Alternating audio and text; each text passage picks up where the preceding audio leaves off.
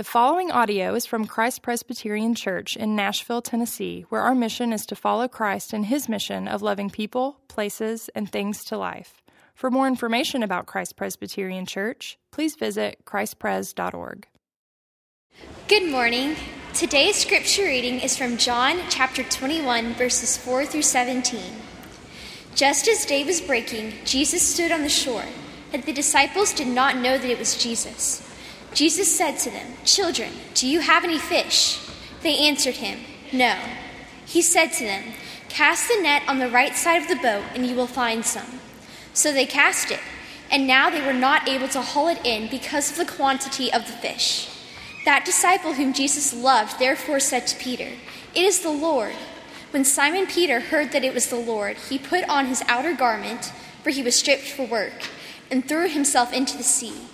The other disciples came in the boat, dragging the net full of fish, for they were not far from the land, but about 100 yards off. When they got out on land, they saw a charcoal fire in place, with fish laid out on it, and bread. Jesus said to them, "Bring some of the fish that you have just caught." So Simon Peter went aboard and hauled the net ashore, full of large fish, 153 of them. And although there were so many, the net was not torn. Jesus said to them, "Come and have breakfast." Now none of the disciples dared ask him, "Who are you?" They knew it was the Lord. Jesus came and took the bread and gave it to them, and so with the fish. This was now the third time that Jesus was revealed to the disciples after he was raised from the dead. When they had finished breakfast, Jesus said to Simon Peter, "Simon, son of John, do you love me more than these?" He said to him, "Yes, Lord, you know that I love you." He said to him, "Feed my lambs." He said to him a second time, "Simon, son of John, do you love me?" He said to him, "Yes, Lord, you know that I love you." He said to him, "Tend my sheep." He said to him the third time, "Simon, son of John, do you love me?" Peter was grieved because he said to him the third time, "Do you love me?" And he said to him, "Lord, you know everything. You know that I love you." Jesus said to him, "Feed my sheep." This is the word of the Lord. Praise be to Christ. Thank you, Anna Caroline. Great job. Well, good morning, everybody. This is Easter Sunday, so happy Easter. I was told at the party between services that I was wearing a rad pink tie, so you're welcome for sharing my rad pink tie with you today, and it's good to be with you. We started Holy Week 1 week ago talking about the chaos that is outside of us, that affects us, the world in which we live, that is fallen, that is subject to things like death and mourning and crying and pain. I was talking to some friends over dinner last night, and somebody said it feels like the last 2 weeks has been an extended Good Friday, an extended period of grief, and it certainly has for our city, for our community. In this very room, in the past couple of weeks, we've hosted 3 funerals and nearly a dozen grief-oriented gatherings. And Easter provides an answer to that. We have to wait for the ultimate answer, but I love the song that Kelly and Dave and Britt and the others introduced to us with the lyric, "Goodbye is not the end." We can know that because Jesus is risen from the dead. Today, we're going to focus on another form of chaos, and that's the chaos that's inside of us, which has less to do about the hard things that happen to us and has more to do with the hard things that are created by us in the lives of others because of this thing that the Scriptures call sin. And Peter the Apostle is our prime example of how Jesus tends to our sin in ways that we least expect him to. He meets us not with shame and scolding and guilt, but with love and affection and forgiveness and new beginnings.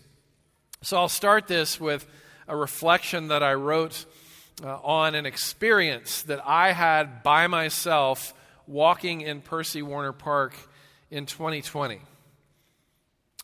And this is what I wrote. "You stink.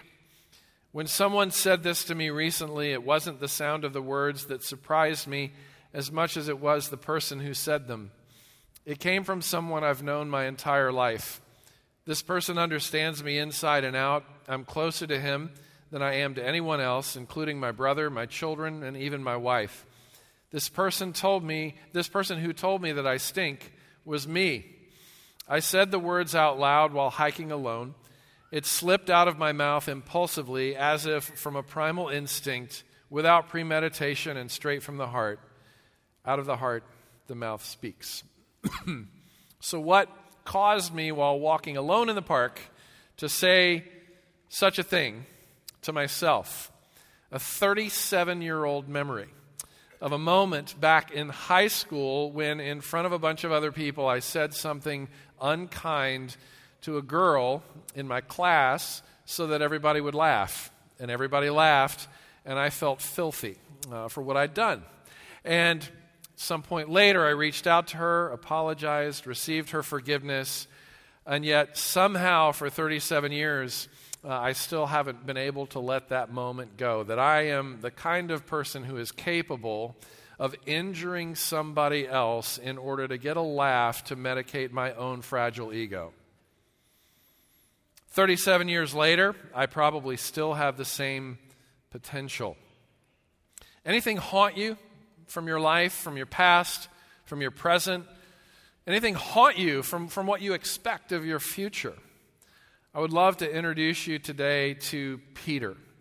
He's one of the world's most famous moral failures. And in his moment, or after his moment of greatest failure, he is met not with shame or cancellation, but with warmth, welcome, and an invitation to become the very best version of himself, which is precisely what happens after that.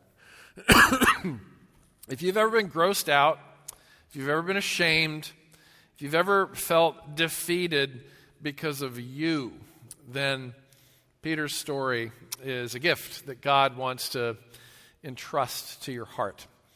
And so we meet 52 Sundays a year here, and Easter is one of those Sundays, and just about every one of those Sundays, there are 3 points to the message, and so there are going to be 3 points today.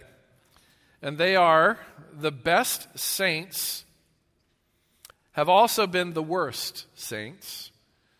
Forgiveness is only the first step for a Christian. And then finally, a miraculous catch awaits for those who can receive these things. So first, the best saints have also been the worst saints. This is the history of God's people, and it actually starts in the Bible.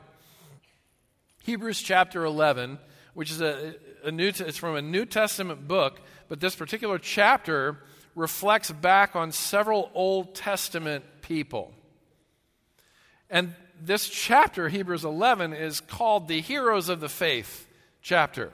People who did mighty things in the name of God, who did faithful things out of obedience to God, and who did horrific things.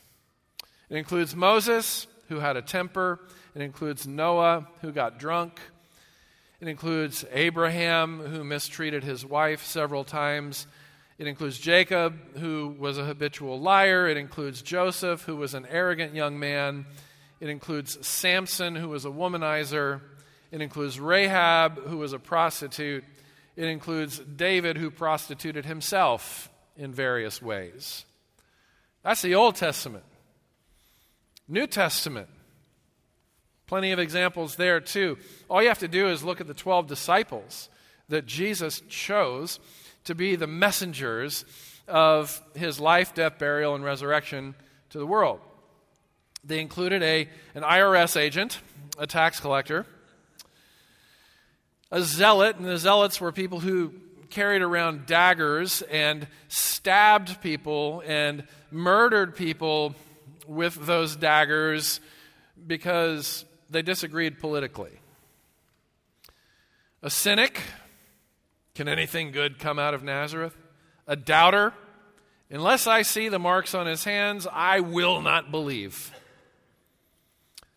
All of them fell asleep on Jesus when Jesus needed friends the most. 2 egocentric brothers who put their mother up to asking Jesus for the most prominent positions in heaven. And so it goes. These are the disciples. The Last Supper, Jesus says to all of his disciples, one of you is going to betray me. And they didn't all say, oh, we all know it's Judas. Instead, all of them said, is it I, Lord? And the answer to every single one of them, in different degrees, was yes. Because all of them ended up fleeing, running for safety when Jesus was being crucified or taken to the cross. But let's zero in on Peter here. Let's look at the sequence of how his betrayal begins and what it leads to. It starts with pride, and that's back in the 13th chapter of John, where Peter insists very loudly, very boldly, yes, Lord, you and I both know that all of these other disciples, they're going to abandon you. They don't have the courage, they don't have the fortitude that I do, but you can know at least that I will have your back to the very end. I'm willing to be arrested with you. I'm willing to die with you if I have to. And Jesus replies, Peter, pumpkin eater, you are going to deny me 3 times. And then a rooster is going to crow. And then there's his fall. If you go then to chapter 18, one of the servants of the high priest sees Peter sitting on the premises of the high priest's residence. And the servant says to Peter, you're one of this man's disciples, aren't you? And Peter says, I am not. And then 2 other servants or people, onlookers, ask him the same question. Do you know Jesus? I do not. Were you with Jesus? I was not. And then cock-a-doodle-doo, the rooster crows. And just so we're not too hard on Peter, this is really easy to do, to look back and say, oh, Peter, he was a coward. What would we have done? Had we been in Peter's shoes, knowing what it must have felt like to not only be exposed, but then to have your own life put at risk because you were a supporter of the one they're about to crucify. Right? We can be so hard on Peter and we forget that he was there. He's the only one out of the disciples who actually showed up. He was there. And he stood out, and he knew he would stand out. Galileans, like Peter, they stuck out like a sore thumb, especially in the elite environments like the high priest's house because of their proletariat, blue-collar accents. Peter was a professional fisherman. So went on a trip to Israel a few weeks ago. Some of you were in the room who were on that trip. There were about 40 of us. It was wonderful. It was our 2020 trip to Israel that had been delayed for a few years. And almost every gift shop had plates and mugs and other sort of household items, owned by the locals in Israel. And the saying on these plates and mugs was "Shalom, y'all," and we're all like, they get us, they get it. Look at that, they get us. No, they don't get us. They're mocking us. And they're making money off of it. They know who their people are. They know that it's the Bible Belt people who come to Israel to learn all about Jesus and be in the Holy Land. And so let's create goods and services that we can profit off of, and they'll think we know them and get them. I'm teasing, but I'm also not. This was the experience of somebody like Peter walking into this environment. He was not welcome there. He was made fun of, especially for the way that he talked. And the moment he opens his mouth, he's exposed. Here's a key detail. When Peter is in the middle of betraying Jesus, it says that he's sitting by a charcoal fire. There's one other place in the New Testament that mentions a charcoal fire, and that is the charcoal fire that Jesus has started on the shore as he awaits Peter, for this instance right here. I'll get to the reason why in a minute. But Jesus greets Peter, eager Peter, with the scent of Peter's own betrayal. He goes straight to the source of Peter's deepest shame, and he's not subtle about it. Again, I'll unpack that a little bit in a minute. There's his pride, there's his fall, there's his shame.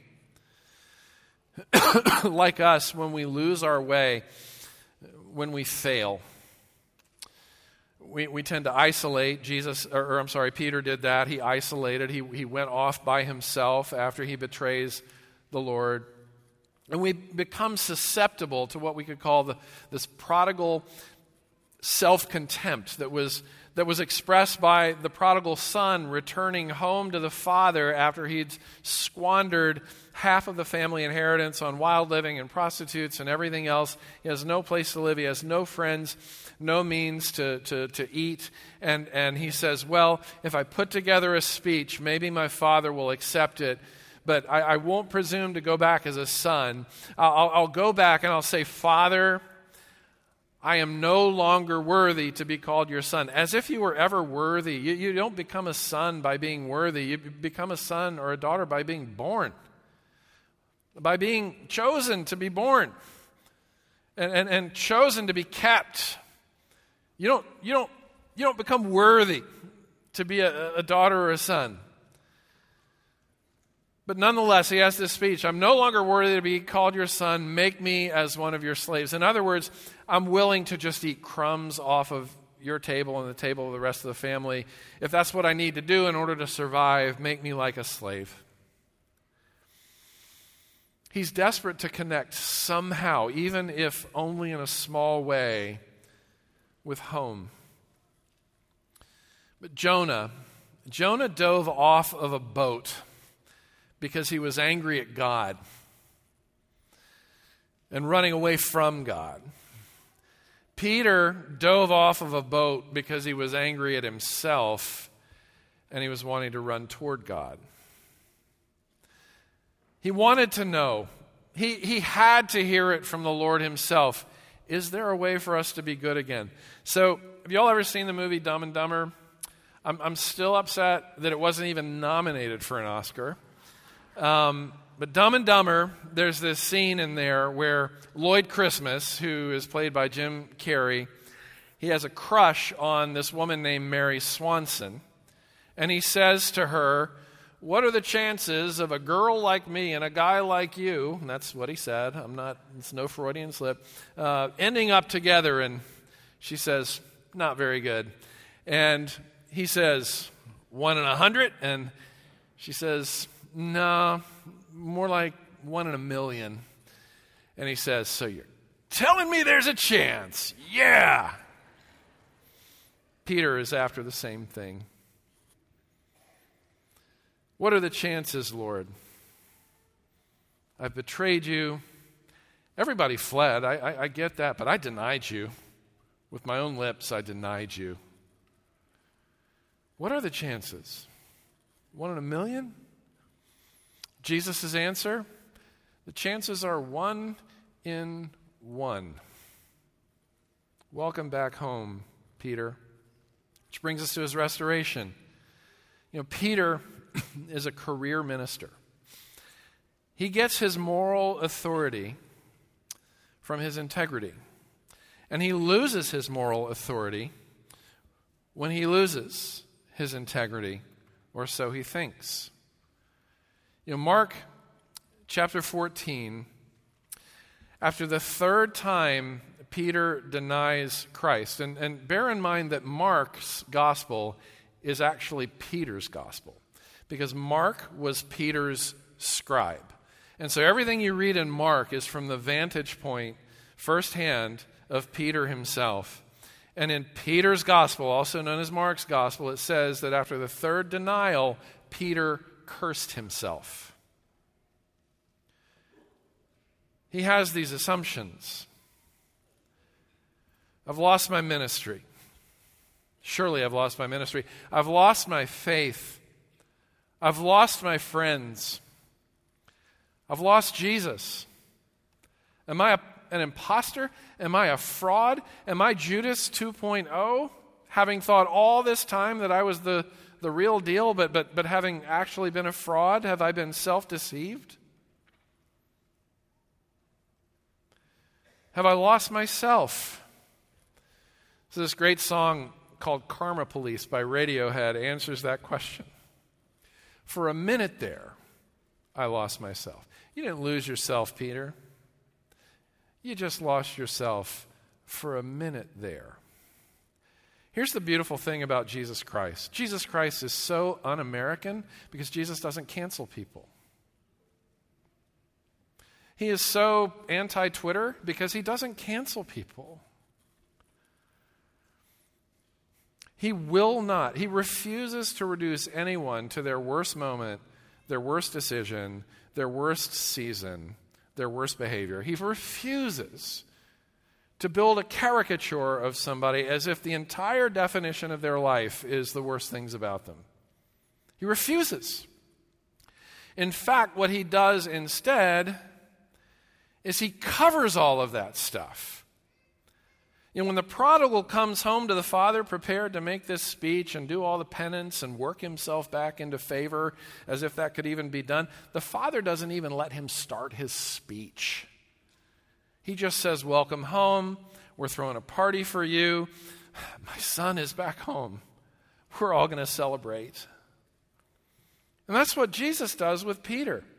Also in Mark's gospel, a.k.a. Peter's gospel. Uniquely in this alone among the four Gospels, when the women show up at the tomb and the angel of the Lord says to the women, Jesus is risen, the angel says, now I want you to go tell all the others, which all the Gospels say, but Peter's Gospel, also known as Mark's Gospel, uniquely says, I want you to go tell all the others and Peter that I'm coming to them, and to not be afraid. You go tell that man who betrayed me 3 times more than Judas did that I am coming to him, that he is safe with me, and that my homecoming is also going to be his coming home to me. He need not fear. That's Jesus Christ. His mercy, that kind of pardon, it's yours too if you want it.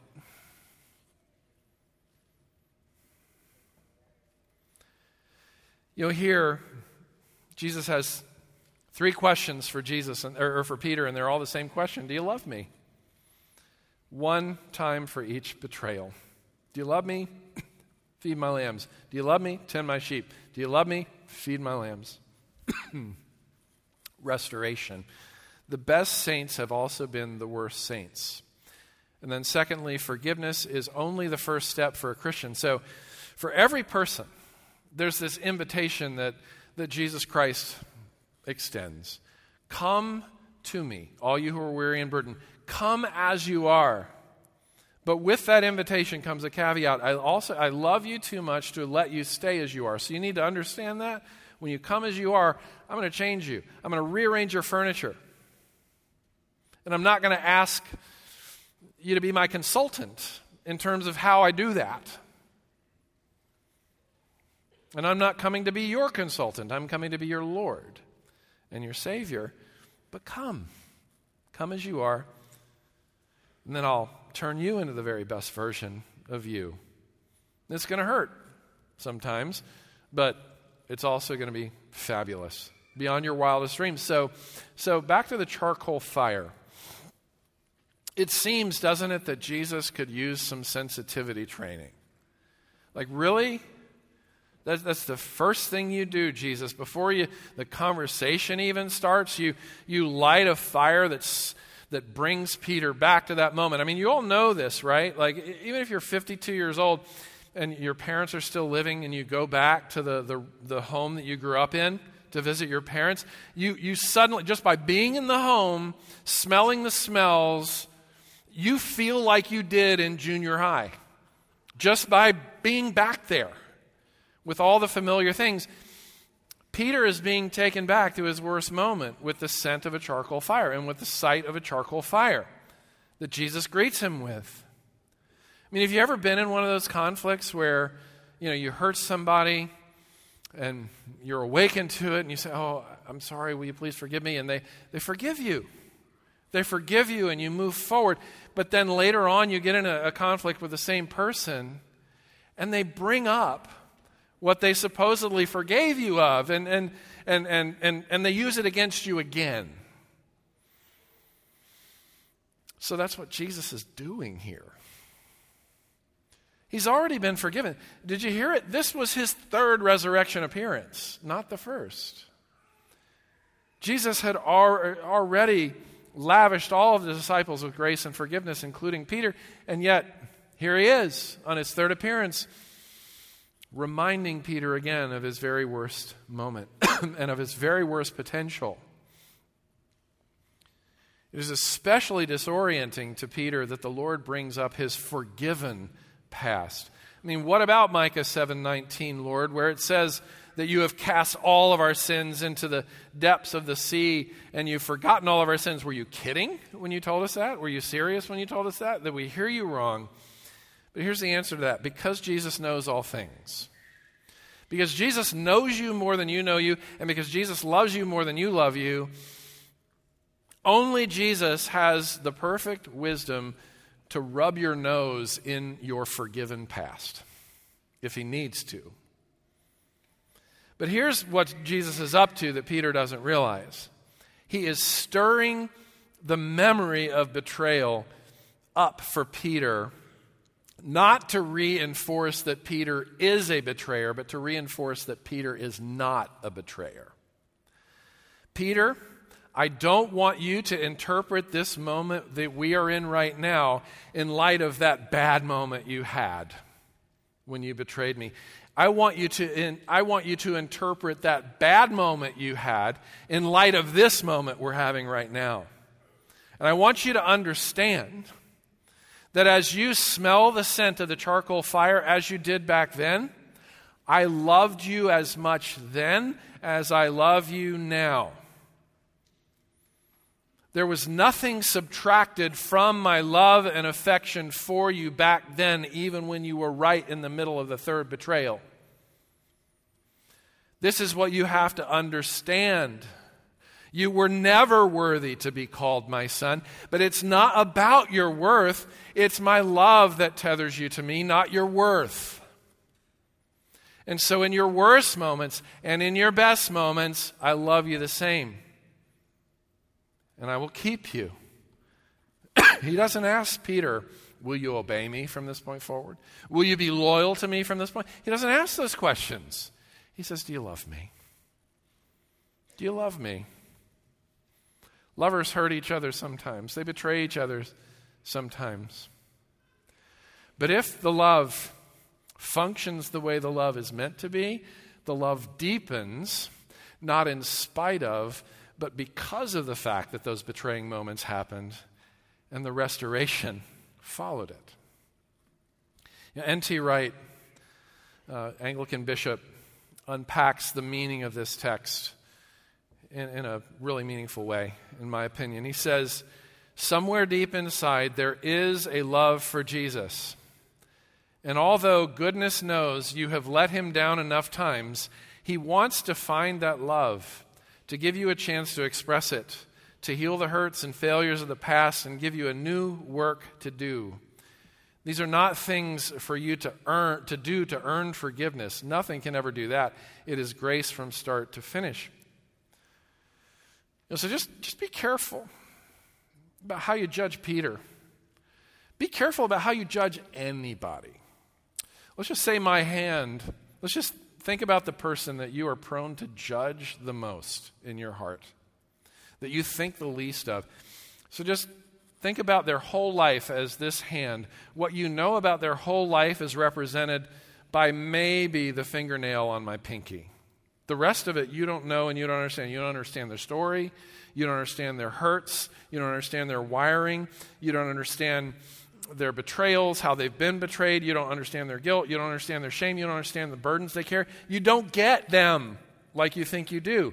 And so don't dare reduce them to a fingernail and your interpretation of what that fingernail is.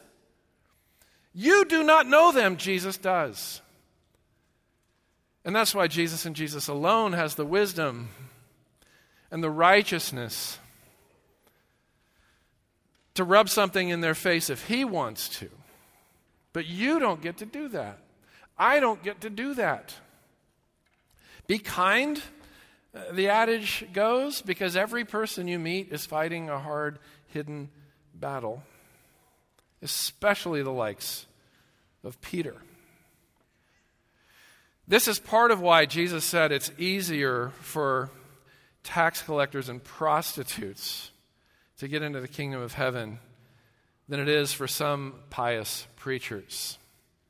Because it's a lot more about the trajectory of your heart than it is about the look of your exterior. See, prostitutes, because of all of the wounds and tragedy that got them into that place in the first place, and then all the regret and shame that goes along with being in that place, poises you to want, need, savor, desire desperately the love of Christ in a way that many ministers never do.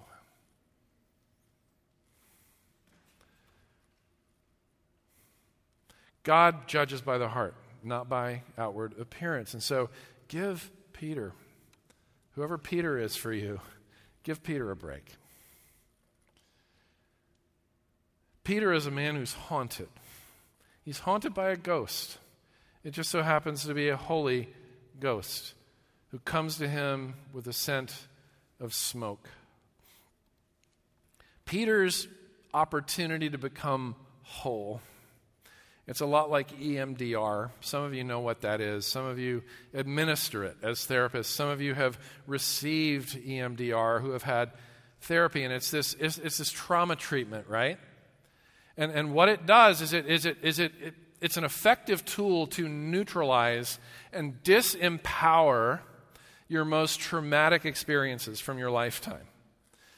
But it's counterintuitive because what EMDR does, instead of having you look away from the trauma that you've been through, it has you stare at it straight, head on, like you never have before, to look into the depths of what happened to you. That is the only way to neutralize and disempower the trauma over you, is to name it, call it what it is, look right into it, square in the face, stare at it into the abyss.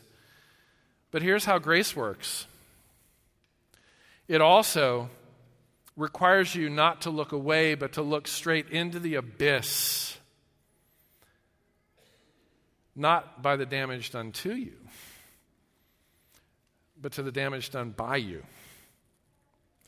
The more you are ready and willing to engage the atrociousness of the darkness of your heart,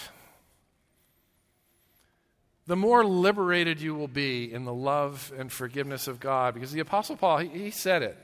The Apostle Paul, who refers to himself as having once been a blasphemer and a persecutor and a violent aggressor, as Hitler was to the Jews, the Saul of Tarsus had been to the Christians until he became Paul the Apostle.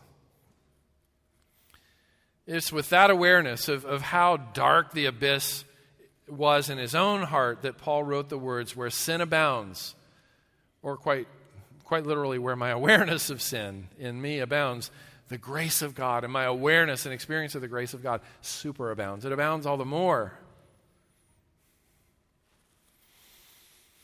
You know, Tim Keller famously said, "There is no sin so small but that it deserves damnation. And there is no sin so great that it can bring damnation upon those who truly repent." It's the trajectory of the heart, not the look of the behavior, that determines where somebody is with God. And then finally and briefly, a miraculous catch awaits all those who receive this. So you'll see that these are professional fishermen, and they didn't catch a single fish at night. And that's when the fish are out, at night, right? I used to go a-fishing with my grandpa Fred in Hickory, North Carolina, and we would leave at 2 a.m. because that's when the fish were out. But here it is, in the heat of the day now. They've spent all night, they've caught nothing, and Jesus says, throw your nets that way, in that direction. And interestingly, the direction that he told them to throw the nets was not in the direction of where the Jews lived over here, but in the direction of where the Gentiles lived over here. And he's telling a boat full of Jewish men to throw the nets in the direction of the Gentiles. People that he said, you'll be fishers of men. Throw the nets in the direction of the Gentiles. And 153 fish. These nets are designed for 12 fish. And it says they caught 153, and the nets didn't break. Hauled it in. There's your catch. And then they knew it was the Lord. The meta message here is that even in your areas of expertise, apart from Jesus, you can do nothing. This is a community filled with professionals. It's a community filled with people who are running the city, running the educational institutions, running the financial institutions, et cetera, running the government institutions of Nashville and of our state. You know, right, that you would not be able to do any of that had God not gifted you to do that. Like, you know that, right? Like, that you would not be able to accomplish anything that you've accomplished had Jesus not given you the power to accomplish it. It's all a gift. All of it's a gift. But the other thing is, for those of us who feel weak and behind, as King David prayed from a weak, behind place in the 18th Psalm, in you, Lord, I can face an army. With my God, I can leap over a wall. It's all about Christ. Peter was nothing. Even though he'd been with Christ for 3 years, he was nothing without the mercy of Christ hovering over him. And yet he became a force once he came alive to the implications of what it meant to be forgiven by Christ. Not just commissioned by him, but forgiven by him.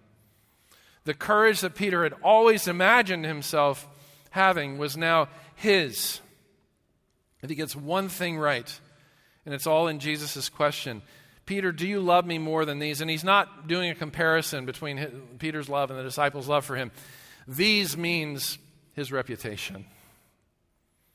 Do you love me more than these things? Do you love me more than the approval of people? Do you love me more than your reputation for loyalty and courage? Do you love loyalty and courage more than you love your reputation for loyalty and courage? Because that's where I'm wanting to take you, Peter, where what people think about you means nothing to you.